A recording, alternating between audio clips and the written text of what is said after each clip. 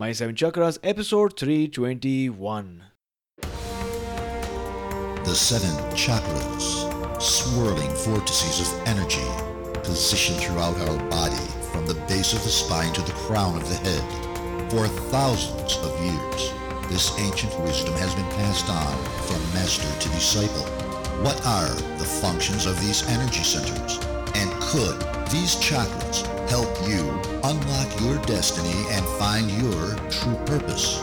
Welcome to My Seven Chakras. And now, your host, Aditya Jai Kumar. What's up, Action Tribe? AJ here, host and founder of My Seven Chakras, the show where we provide you ancient wisdom, inspiring interviews and action steps that will help you transform your life. So if you are new to the Action Tribe, then know that you are in the right place. Now, before we dive into today's exciting interview, let's listen to this amazing 5-star rating and review by Miguel Sanchez from USA. He says, I stumbled upon this podcast looking for information about yoga and found so much more. Aditya's style makes new topics and information very accessible. I love hearing new book recommendations, positive quotes, and the wealth of information that each new guest brings. I always seem to listen to a specific episode at the perfect time in my life. This advice is practical and the community encourages you to take action. Thank you, Aditya. So Action Tribe, if you'd like for me to read out your review as well in front of our listeners in over 150 countries, then just go to my7chakras.com/review.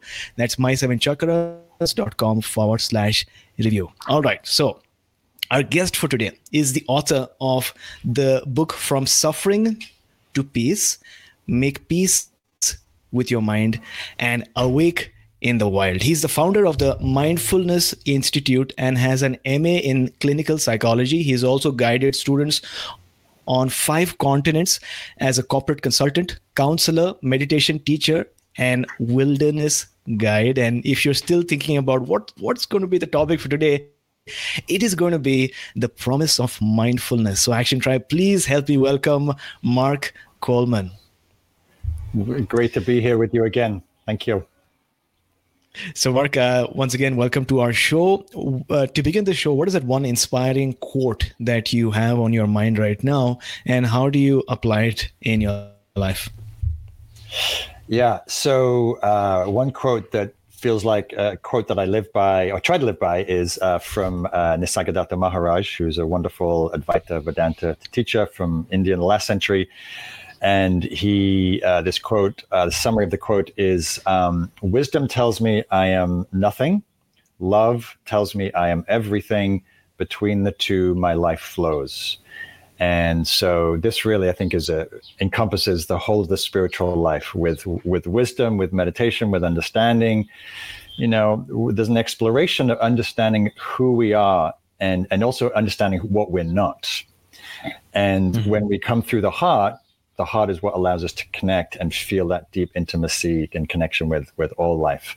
And so I feel like for myself, my own inner journey and life is an exploration of seeing the emptiness of who we are, but also the fullness and the love and the connection with all life. So that's one of my inspiring quotes that I try to hold in my mind and live by.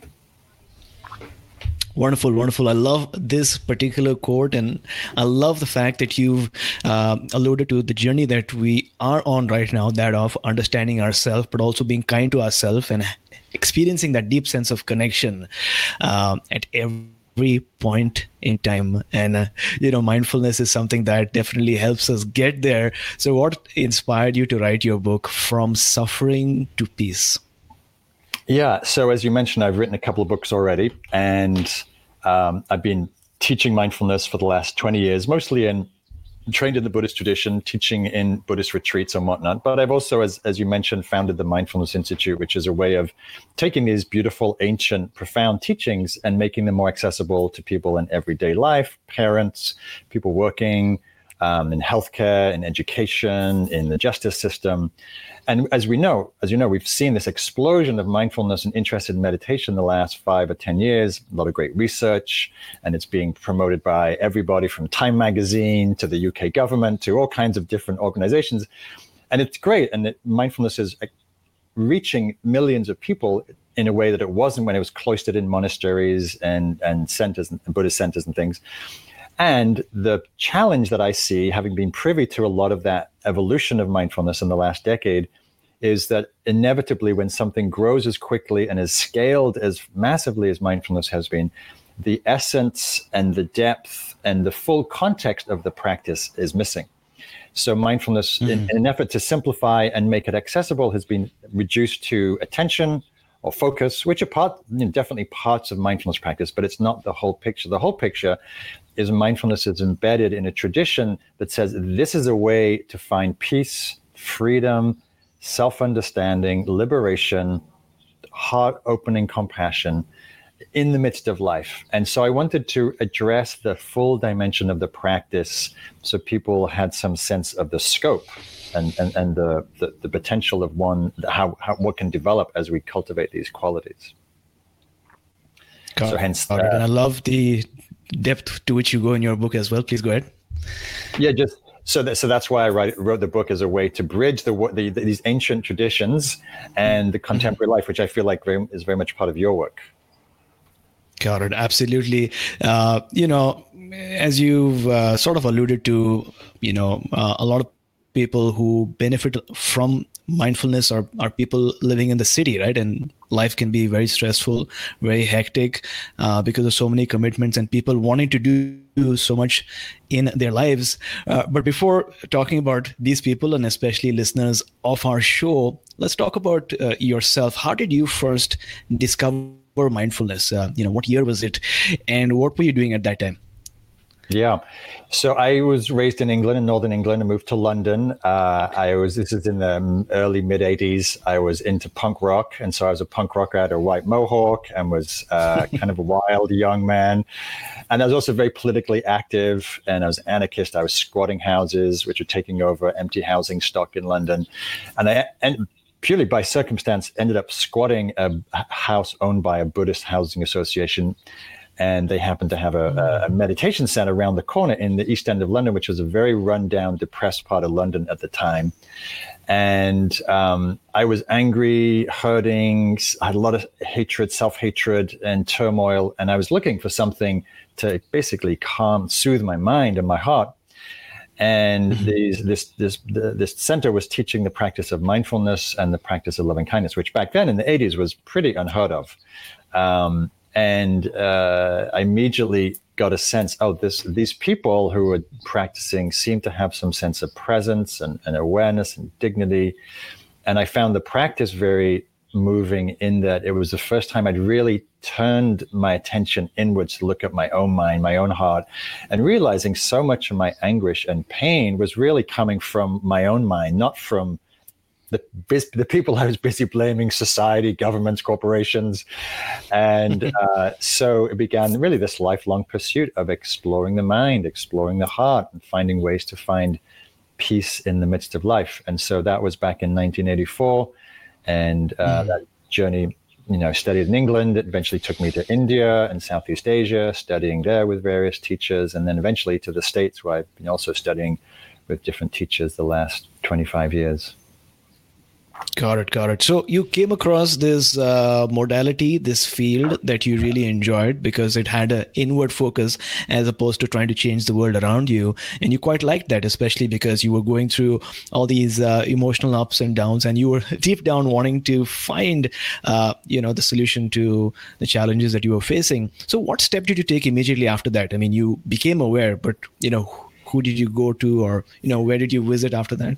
Yeah, well, I actually, much to the shock of my family, I dropped out of college. I moved into a Buddhist retreat center in the country and really immersed, really trying to let my life go. I shaved off my mohawk. I gave all my punk clothes away, my records, and really just dived deep into kind of like it was a sort of monastery of sorts. And worked in various communities and really just a full-time study, and which took me to India eventually, and began doing long meditation retreats, studying with different teachers, mostly in the Theravada insight meditation tradition, Vipassana as it's sometimes known. And just immersed myself in that. And it just, so I work part-time here and there to fund that. But basically my life was oriented around, how do I wake up? How do I find freedom and peace in the mess of life? Not an easy thing.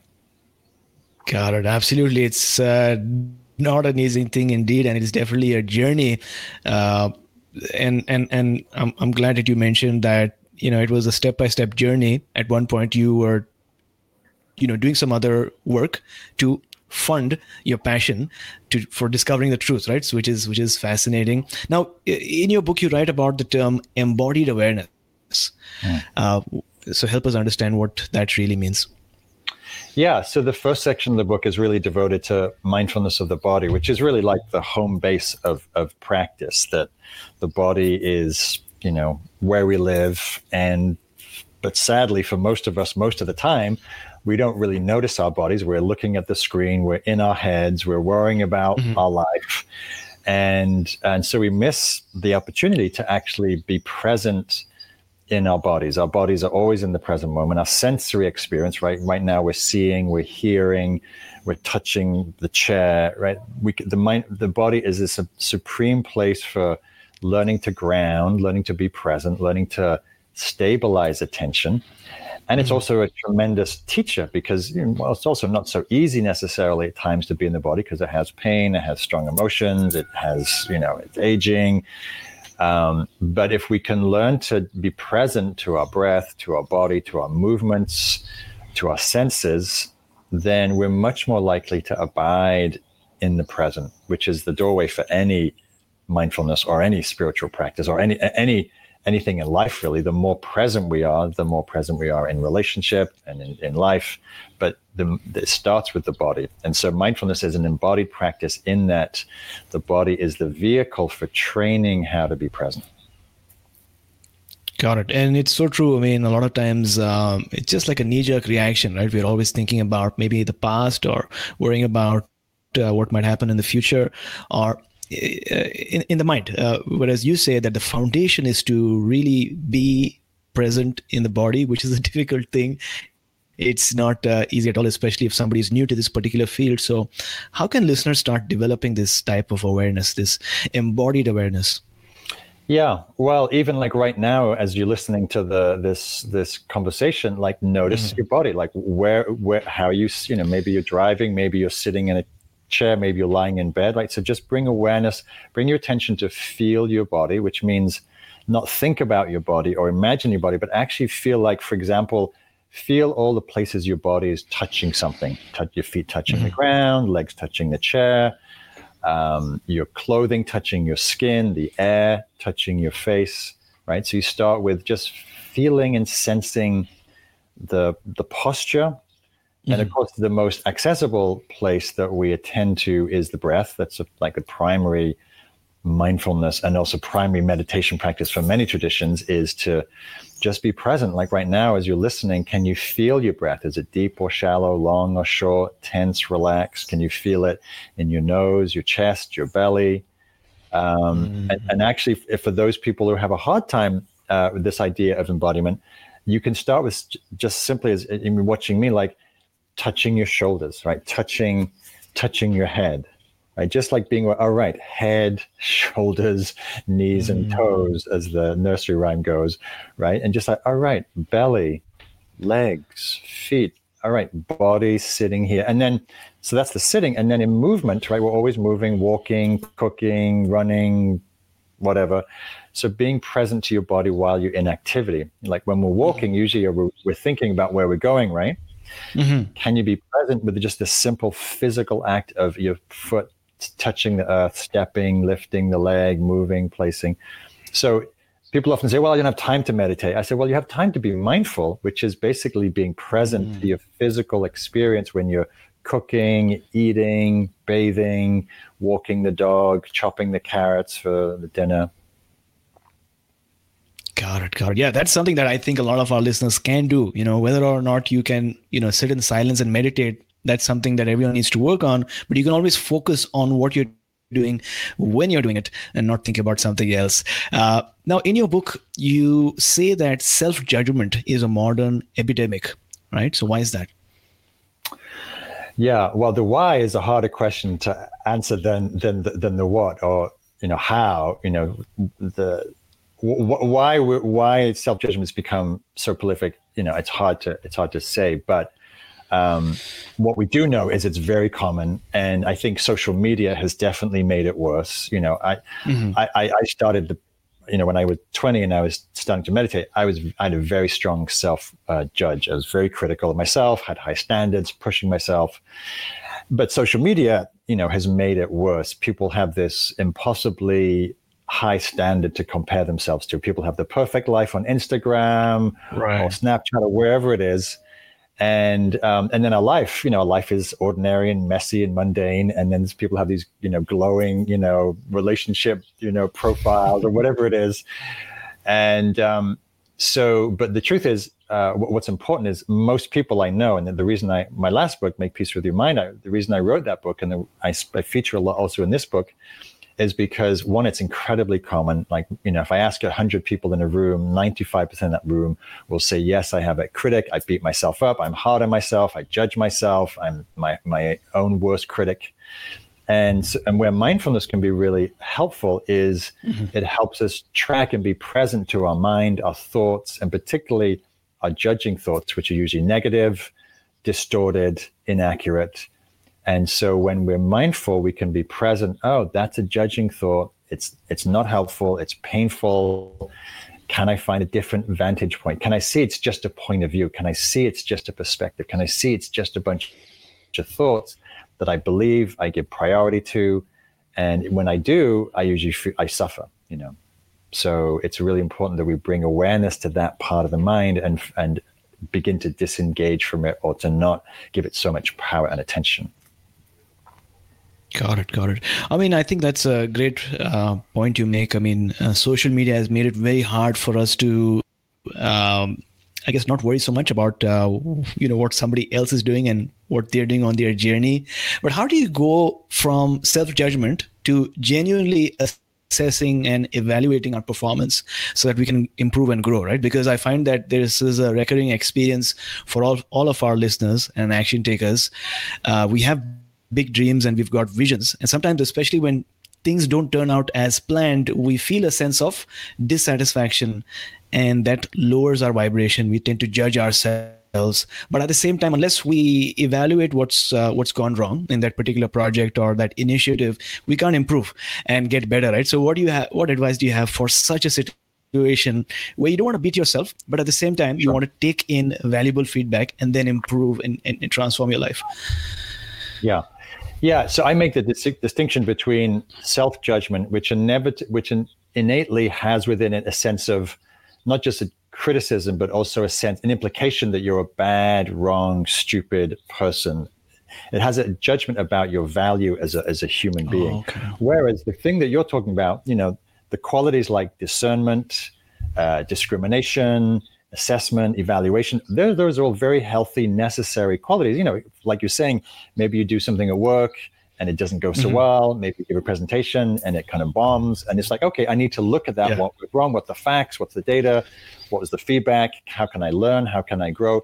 The judge, however, comes in and says, well, that was stupid. You're hopeless. You're a waste of time. You're never going to get promoted or, find a soulmate or whatever the story is.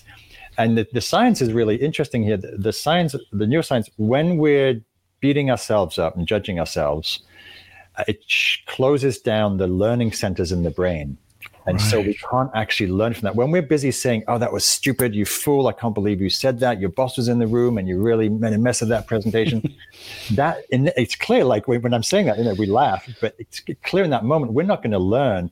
Whereas if we go, okay, yeah, it wasn't a great performance, it wasn't a great meeting, let's see how I can do that differently. That's a growth mindset. Let me look at, what worked, what didn't work, and how can I learn for the future? That's very different than shaming and belittling ourselves or making ourselves feel stupid. And so that's really important for people and your audience to distinguish.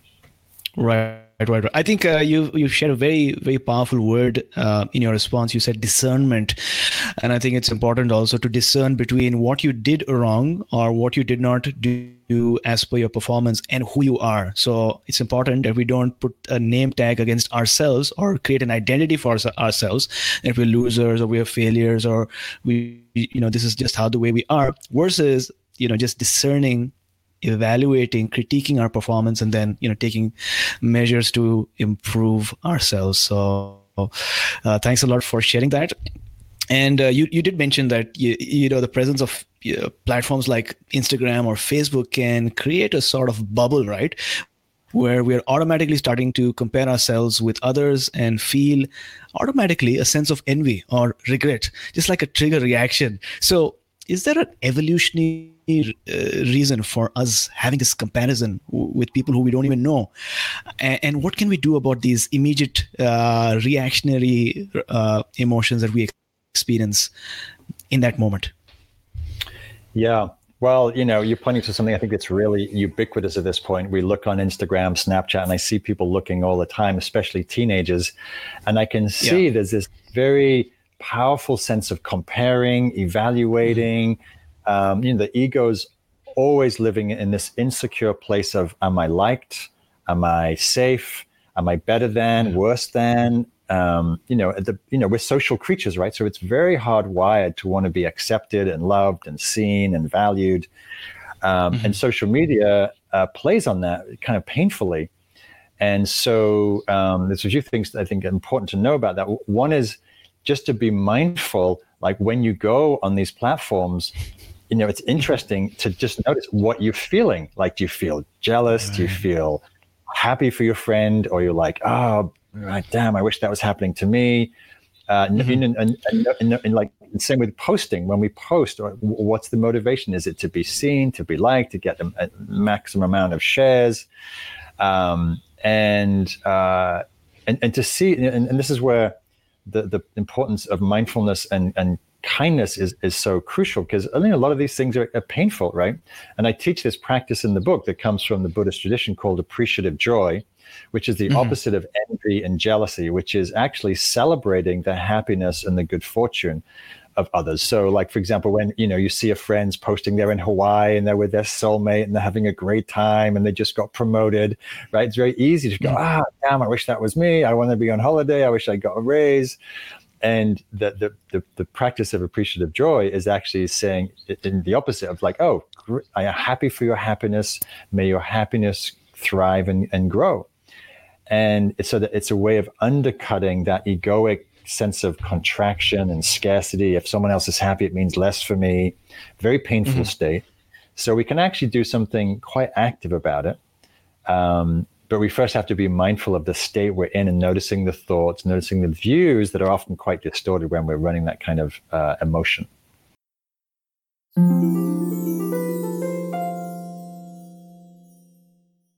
Action Tribe, is there something that's affecting your sense of happiness and meaning in life? Do you need some support? Because BetterHelp Online Counseling is there for you. Whether you're experiencing depression, stress, or anxiety, you're in a difficult relationship, or experiencing a family conflict, or you're just not able to get good sleep at night, you can tap into the world's largest network of licensed, accredited, and experienced counselors who can help you from the comfort of your home, no matter where in the world you are. And financial aid is available to those that qualify, and I've used their service myself, so I can vouch for their intention to support and help you out. Everything you share remains completely confidential, and if you're not happy with your counselor for any reason, you can request a new one at any time at no additional charge. Best of all, it's a truly affordable option, and My 7 Chakras listeners get 10% off your first month with discount code ActionTribe. So why not just reach out to them and see how they can support you? Go to betterhelp.com/actiontribe. Simply fill out a questionnaire to help them assess your needs and get matched with a counselor you love. betterhelp.com/ACTIONTRIBE. That's betterhelp.com/actiontribe. Got it. So there you go, Action Tribe. The next thing next time that something like this happens, remember to check in with your emotions and sort of understand what you're feeling emotionally. But not only that, have the sense of appreciative joy about the other person because of where they are, because of the experiences that they might be having, right? So because as soon as you said that, I can sense that this creates a state change, right? A change in energy. You almost automatically go back into a state of higher vibrations, which is always great. So Mark, could you talk to us about dealing with a loss now? Because like we discussed earlier, change is the only constant, and things sometimes tend to happen out of nowhere, right? And without any sign. And so if this loss is an item or if it's money, then that's easier to understand and deal with. But sometimes it can be very hard when you lose a family member or when you lose a friend that was very close to you. And this seems really hard to overcome. And this has the effect of making a person feel stuck for months or even years together, right? Mm-hmm. So what are your thoughts on this? How can a person overcome grief and loss through mindfulness? Yeah. And I definitely give this, again, a lot of attention in the book because it's a very common experience. We lose loved ones, we lose friends, we lose experiences. Some people are losing their country of origin with this immigration crisis, or we lose, mm-hmm. our wealth, or we lose our health through an injury. And, it's interesting, again, coming back to why I wrote this book, often mindfulness is presented as a panacea to all these problems. And actually what mindfulness does is it's a radical meeting of life as it is, right? And one of the things mm-hmm. in life is loss. There's also beauty and joy and love, but there's also losing things, and grieving is one of those very tender and, as you say, long-term experiences. Can go on for years. And if we haven't trained ourselves, and mindfulness trains us to be with what is, to be present no matter what's happening, whether it's beautiful, difficult, joyful, sorrowful, to how to stay steady to being with, feeling, noticing, allowing, and letting the emotion, like a wave wash through us. And so the reason why I titled the book From Suffering to Peace is that mm-hmm. when we struggle with reality, when we fight it, when we blame reality, or collapse into self-pity or hopelessness, right? Or basically resist loss, then we're adding more suffering to our experience. Right? When we can actually surrender into and allow and accept like loss and things change and things don't continue, there's an ability to meet it, to let go, especially when we're able to infuse our awareness practice with kindness, right? And so I talk a lot in the book about how it's essential that we're not just being mindful, which means being aware, but we're also being aware with kindness. So with loss, we need to be tender. We're basically, I think of mindfulness as helping us meet our vulnerability as a human being. To be human is vulnerable. We're subject to sickness, to aging, to loss, to being laid off, to all kinds of things. And the more that we've learned, trained ourselves to be present in meditation with anything and everything, the more we can learn how to meet anything in life with that same steadiness and wisdom. Got it. So Action Tribe, I hope you're listening to this important definition over here, which is mindfulness is not about escaping or avoiding the experience that you're going through right now. Everything is part of life, the highs and the lows, the light and the darkness. And so it's all about, like you've wonderfully mentioned, allowing it to wash over us, receiving it, allowing us to experience that, and then at the same point, meeting it where it is and then letting it go. And I think it's important to have this perspective. Thanks a lot for sharing. Now, Mark, like you've alluded to, many of our listeners are parents, and parents have kids, and children are very gifted, very talented, especially these days. But the challenge is that they have phones and access to social media, and that can, as we are finding, have devastating impacts on a person's mental and emotional health. So what is one simple technique, or how do parents go about teaching mindfulness to their children in today's age? Yeah, it's a great question. And I have many friends and parents who teach mindfulness to their kids, but also teach in the kids' school. And it's actually one of the things I'm most excited about is that there's millions and millions of children now across the world learning these practices. Like, I mean, I bet you, like me, would wish that someone taught me mindfulness when I was 6, not when I was 20 or 50 or whenever people learn. Like my dad started to meditate and he's 79. He wished he had it when he was 19.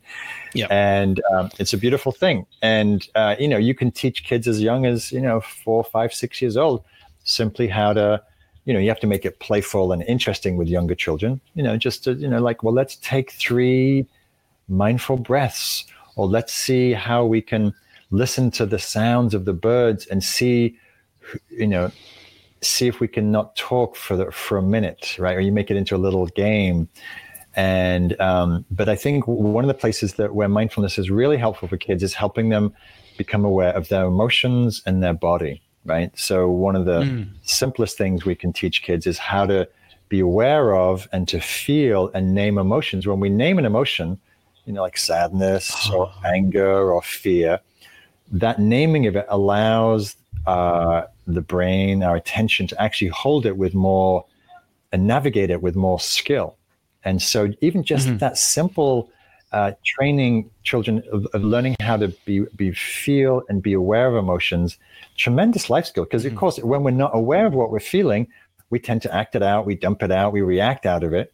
And if kids have that self-awareness, like, oh, I'm angry, I know when I'm angry, I tend to say really mean things. And if I take 3 or 5 mindfulness breaths, I know that calms my body and my mind down. Like, that's a great skill. So we can make it very simple. Pay attention to your breath, notice your body, notice your feelings, notice any thoughts that are causing you a lot of pain that you can just let go of. Like, those are very simple things you can teach kids in a few minutes, a little bit every day, quite accessible. Got it. Thanks a lot for sharing. So parents who are listening right now, if you're trying to impart some mindfulness techniques to your kids, remember to make it fun, make it short, make it engaging, make it like a game, and most importantly, make them be able to notice what type of emotion they're feeling, so that they're able to notice the triggers and then shift right away.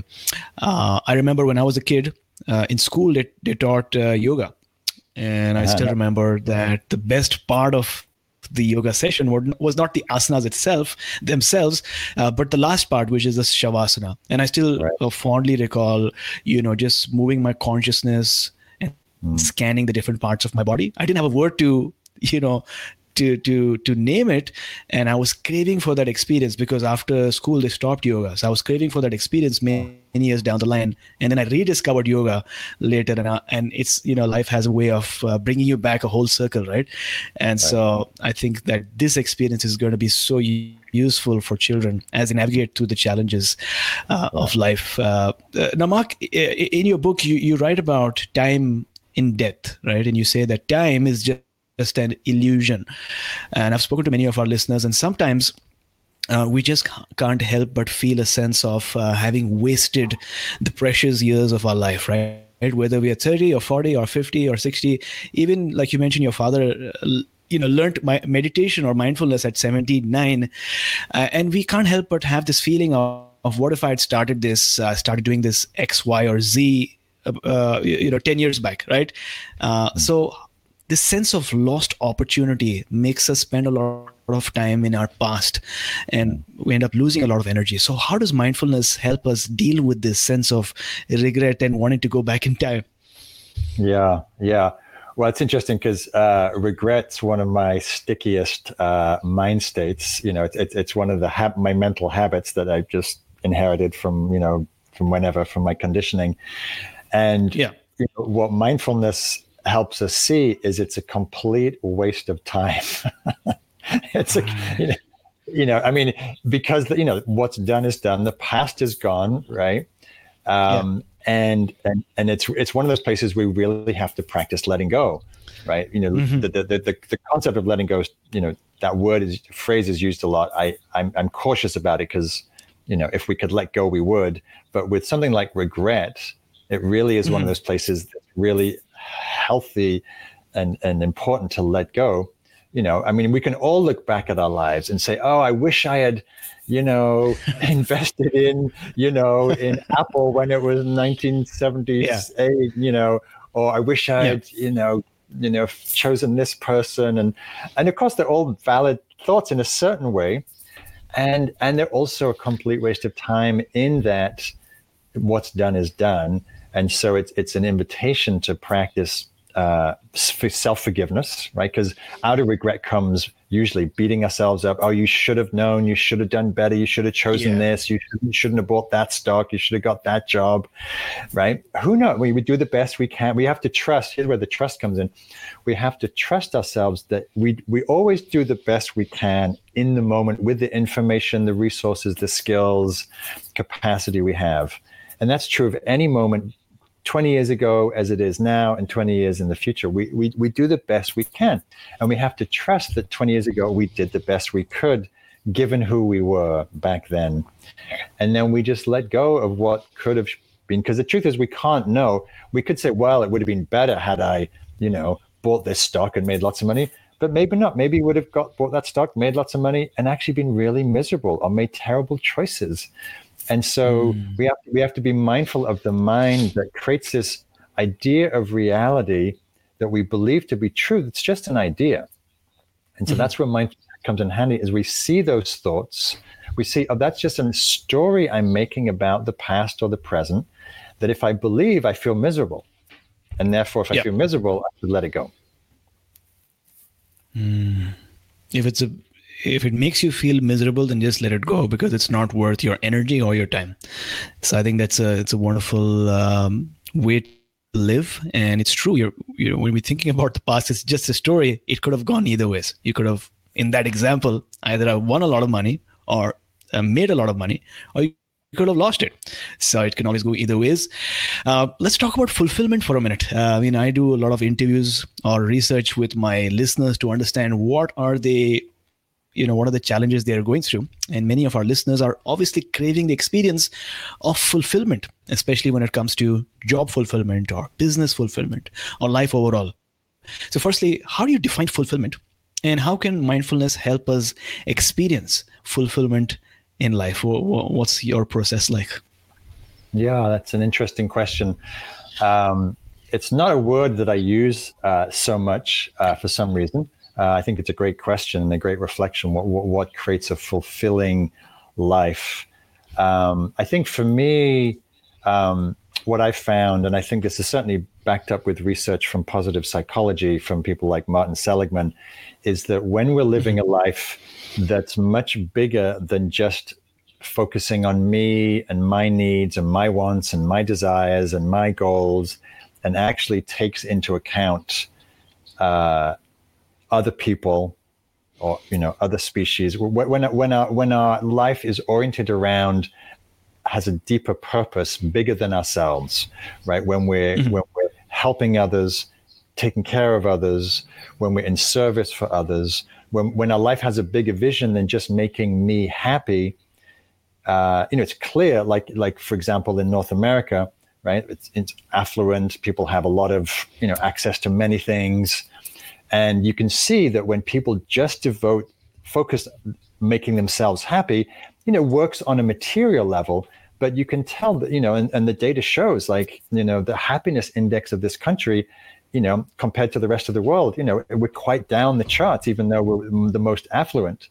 And but when we actually orient towards generosity, towards kindness, towards compassion, towards serving others, helping others. And that might be, in the way that you work in your business, the way that you work in your social, in your personal life, or as a parent, then that creates a sense of well-being and fulfillment. When our life is oriented towards something beyond ourselves, I think that creates the deepest source of fulfillment. So that's what and then that's certainly true for my life. When I'm helping and serving others, I feel the most full, because I feel like there's a certain purposefulness and a richness and a depth. And of course, it doesn't mean I can't enjoy, going for a nice bike ride, which I did this morning, or, there's certain other things I think are important: taking care of our body, taking care of our social relationships, taking care of our family, making sure that we also have access to joy. And I emphasize this a lot. So as you know, I teach a lot of my meditation work out in nature. And I emphasize a lot the need for us to orient towards beauty, towards joy, towards nature, towards pleasure, because, for the most part, most people have stressful lives, work hard, look at screens most of the time. And so we need to balance our lives, not just with work and screens, but also with joy and pleasure. So I think that's also an important part of a fulfilled life, that we're, meeting our needs, whether it's for social connection or for joy or for relaxation, sleep. We live in a sleep-deprived culture, right? So there's some basic elements. But I think the deeper level is living in a life more oriented towards something bigger than ourselves, a mission bigger than ourselves. Got it. So I loved your response to Action Tribe. If you're listening to this right now, it's about, going beyond pleasure, although that is important from time to time, but going more towards a mindset of service, of compassion, of kindness, and of feeling like you're part of something larger than yourself, so that you're making an impact towards a common vision, whatever that might be. So thanks a lot for sharing that. And I love that you've pointed out to the importance of being in nature and just feeling like you're part of something larger than yourself, right? And you write about this in your book. You speak about this knowing that, we know that everything is interconnected. And we have this feeling, right, that we are part of this web of life and a universal collective consciousness. And there are numerous studies that are being done to sort of prove this theory. So how can mindfulness have us understand and comprehend this and see this interconnectedness in everyday life? How do we start noticing these signs and these magical moments in life? Yeah. Well, again, going back to my nature work, so I spend a lot of time outside. Nature's my sort of my primary sort of passion, and I take a lot of students outside in meditating outside and nature retreats and things. And I think the more access we have with nature, the more that we notice our intimate interdependence and interconnection, whether it's, noticing the weather, the blast of cold air comes in and suddenly we feel contracted, a waft of warm tropical breeze comes in and we feel relaxed and at ease, or we notice birdsong and we feel that sense of joy and uplift, or we notice some jackhammering going down the road, some construction, and we contract. And so we can see both in our physical body and our heart that we're always, in this intimate dance with life.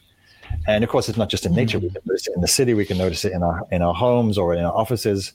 But there's a way that when we're mindful, and this is some of the things that I stress on my nature retreats, is I'm always pointing people to noticing the dynamic dance of the outer landscape and the inner landscape. When the outer landscape is the world, nature, people, and the inner landscape is our body, mind, heart. And they're always in a dance. And we think of ourselves as this skin-bound bubble that we move through life, through the forest, through the city, without any sense of real relationship or connection. But it's just an optical, as Einstein says, it's an optical delusion of consciousness to see ourselves as separate. And scientifically, we know that we're just atoms, molecules bouncing around with light, that the same as everything else is. And it's one good example that I like to share is when I'm outside on a nature retreat and say we're camping up in the mountains, we're either drinking from the stream or drinking from a spring in the mountains. And we've been, say, in those mountains for a week. And I tell people, I say, at this point, because our bodies are 70% water, and because we've been drinking from that same stream or that same spring, that by the end of the week, you're more the mountain stream than anything else. And it's not just a nice new age idea. It's actually true that our body is mostly at that point become the spring water. And so that's a way of, it can optically, we look at the stream, we drink water and we go, well, they're not really got that much to do with each other. But actually we're intimately, like I live in San Francisco and we drink mostly the snow melt from the Sierra Nevada mountains. So I'm mostly snow, right? We're mostly rainwater, right? And it's like, and that, it's been sort of co-opted by the new age as like, well, that's a nice idea, but it's actually true, right? In the same way that we are the earth, like we eat plants and we eat animals and vegetables, and that becomes our flesh and bones. And it's not just an idea, it's actually real. When you pick from your garden, you're becoming part of your garden. And so we have to just stretch our imagination a little bit to feel into, oh yeah, like every single thing, like try not breathing for a few minutes. You'll see how deeply interconnected you are with oxygen and with air. Right. So. Yeah, absolutely. I totally agree with what you're saying. I live in Vancouver, so British Columbia. We've got a lot of forest, access to the beach and to the river and to the lake. So a lot of flora and fauna as well. And to just have this opportunity, especially since it's summer, because once it turns rainy, it's going to be hard. But since it's summer, just the opportunity to, take out your shoes and, wiggle in the sand and to wade into the cold waters, or just to stand in awe of the mountains around us is beautiful. And it's incredibly therapeutic as well. So thanks a lot for sharing. So what is that one action step that you'd like to share based on what we've discussed today with our audience? One action step in what sense? Sorry. For one action step towards transforming their lives, or one action step that they can take towards a more mindful existence. Yeah. Wow. It's hard to narrow it down to one thing, but I would say, going back to our earlier conversation, the body being this great doorway for learning how to be mindful. I would say, for example, for the rest of the day, try to be mindful of your body as you breathe, as you move, as you exercise, as you eat and drink, and just notice what it's like to actually bring more of your attention actually into your interior experience rather than just what's going on out in the world or on the screens.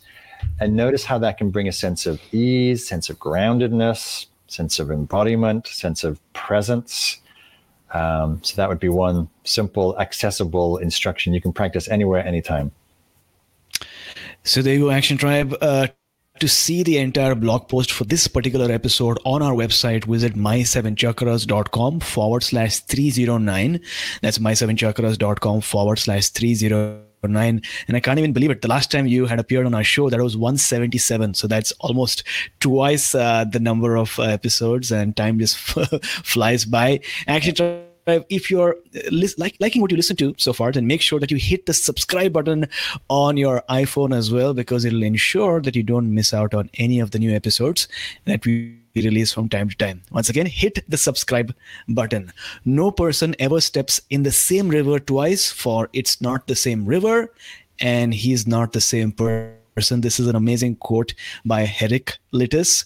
And I believe this is from your own book, Action Tribe. This is a deep and powerful quote, because it's so true. Change is the only constant, like we're learning today. And just like the river is constantly moving and flowing and ebbing, we're constantly changing every day, every hour, and every minute. Your thoughts are changing, your emotions are shifting, your emotions are going up and down, and your cells are constantly dividing and growing as well. So in all this change, sometimes we wrongly assume that you will never get to where you want. If you're not where you want to today, then don't underestimate the power of time. Like they say, time heals all wounds. It's true. And sometimes you just need to take a break. Sometimes you just need to take a few steps back and go inwards, like Mark has suggested to us today, and allow your inner self to heal you. Because when you come back to the river, you'll be a different person. So Mark, talk to us about a time when you had gone through a difficult situation. What did you do to sort of come out of it, or to overcome that challenge? Yeah. So one of the hardest periods of my life and in my practice, I was on a long 3-month retreat. I was on my way to become a monk in Burma, and I'd been meditating maybe a dozen years.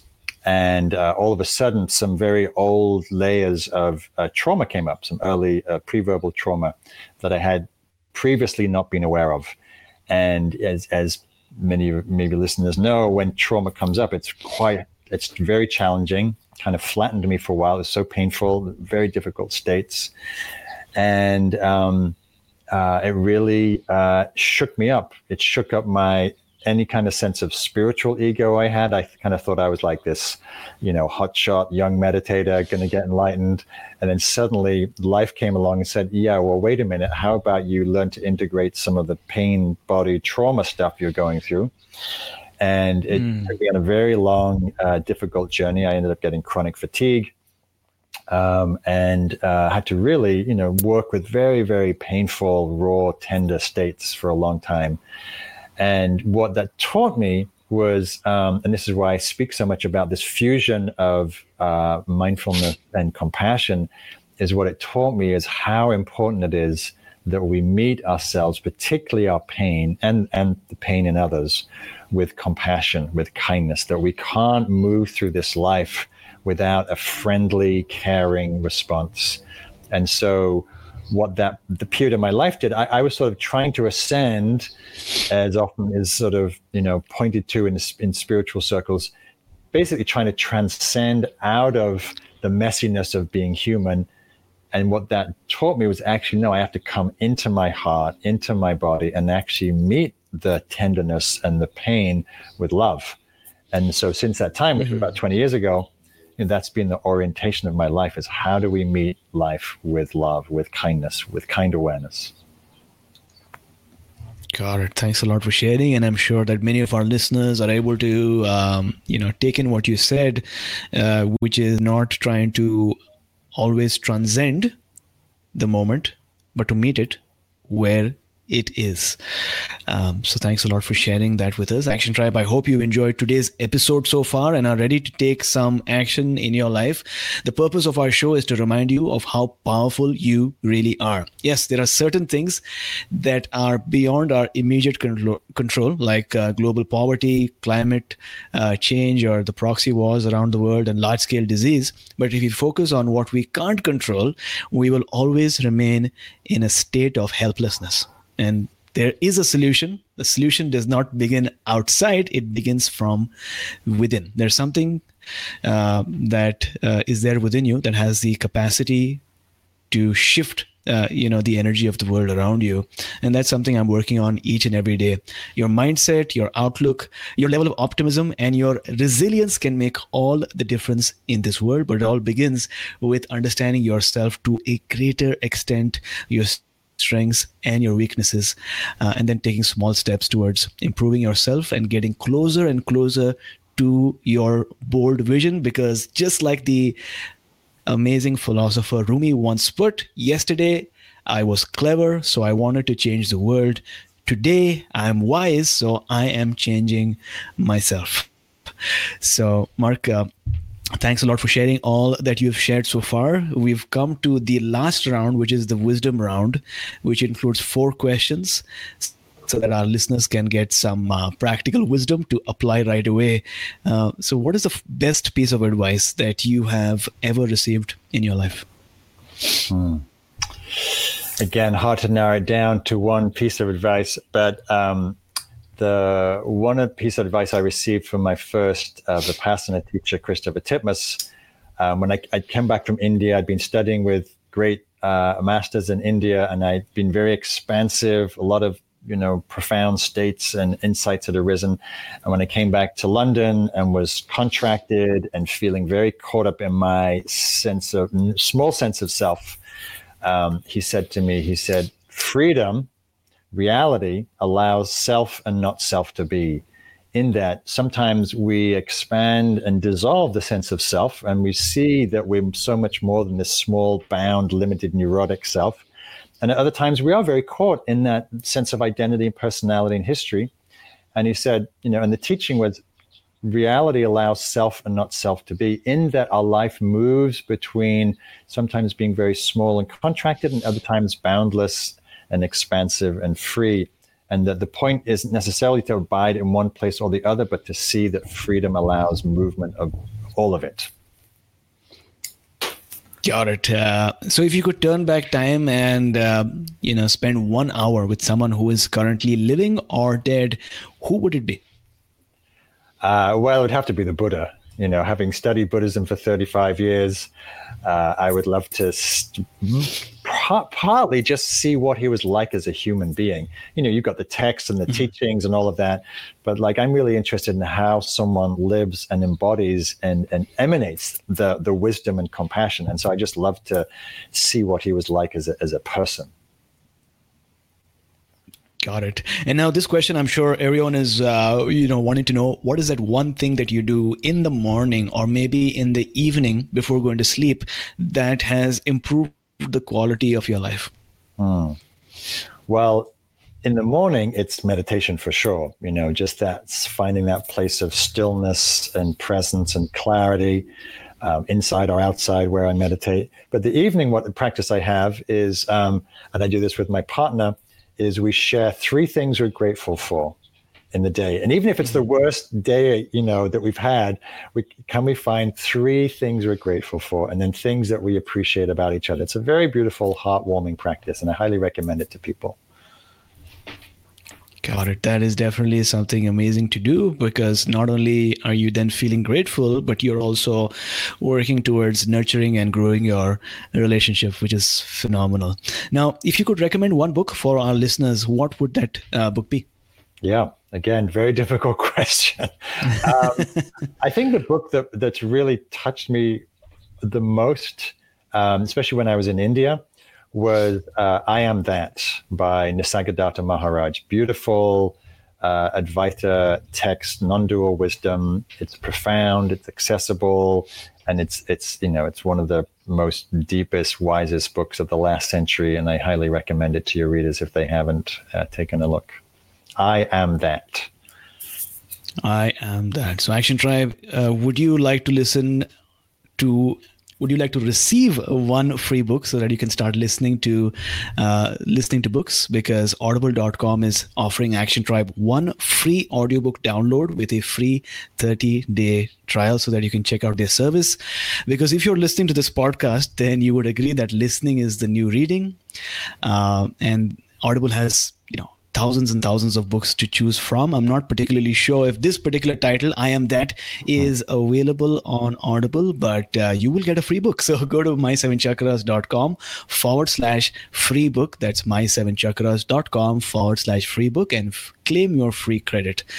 So Mark, thank you so much for joining us today. Before you go, tell us one thing that you are grateful for, how we can find you online, and how can people get a copy of your book. So one thing I'm grateful for, well, it has to be Mother Nature.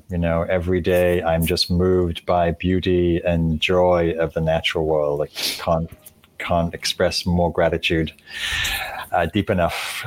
So people can find me, my website, my main website. I have many, but the main website these days is markcoleman.org. MARK, Coleman.org, COLEMAN. And you can find information there about my mindfulness retreats, my nature retreats. I run mindfulness teacher trainings. I run nature meditation teacher trainings. I've got all kinds of online courses and audio stuff. And so that's where in my calendar, and you can find information about that. And you can also get information about my book there. And you can go to all the main places online like Amazon and Barnes & Noble and Indie Books to order the book online. And of course, if you have a local bookstore, please go there and buy the book there, because we want to support our local bookstores.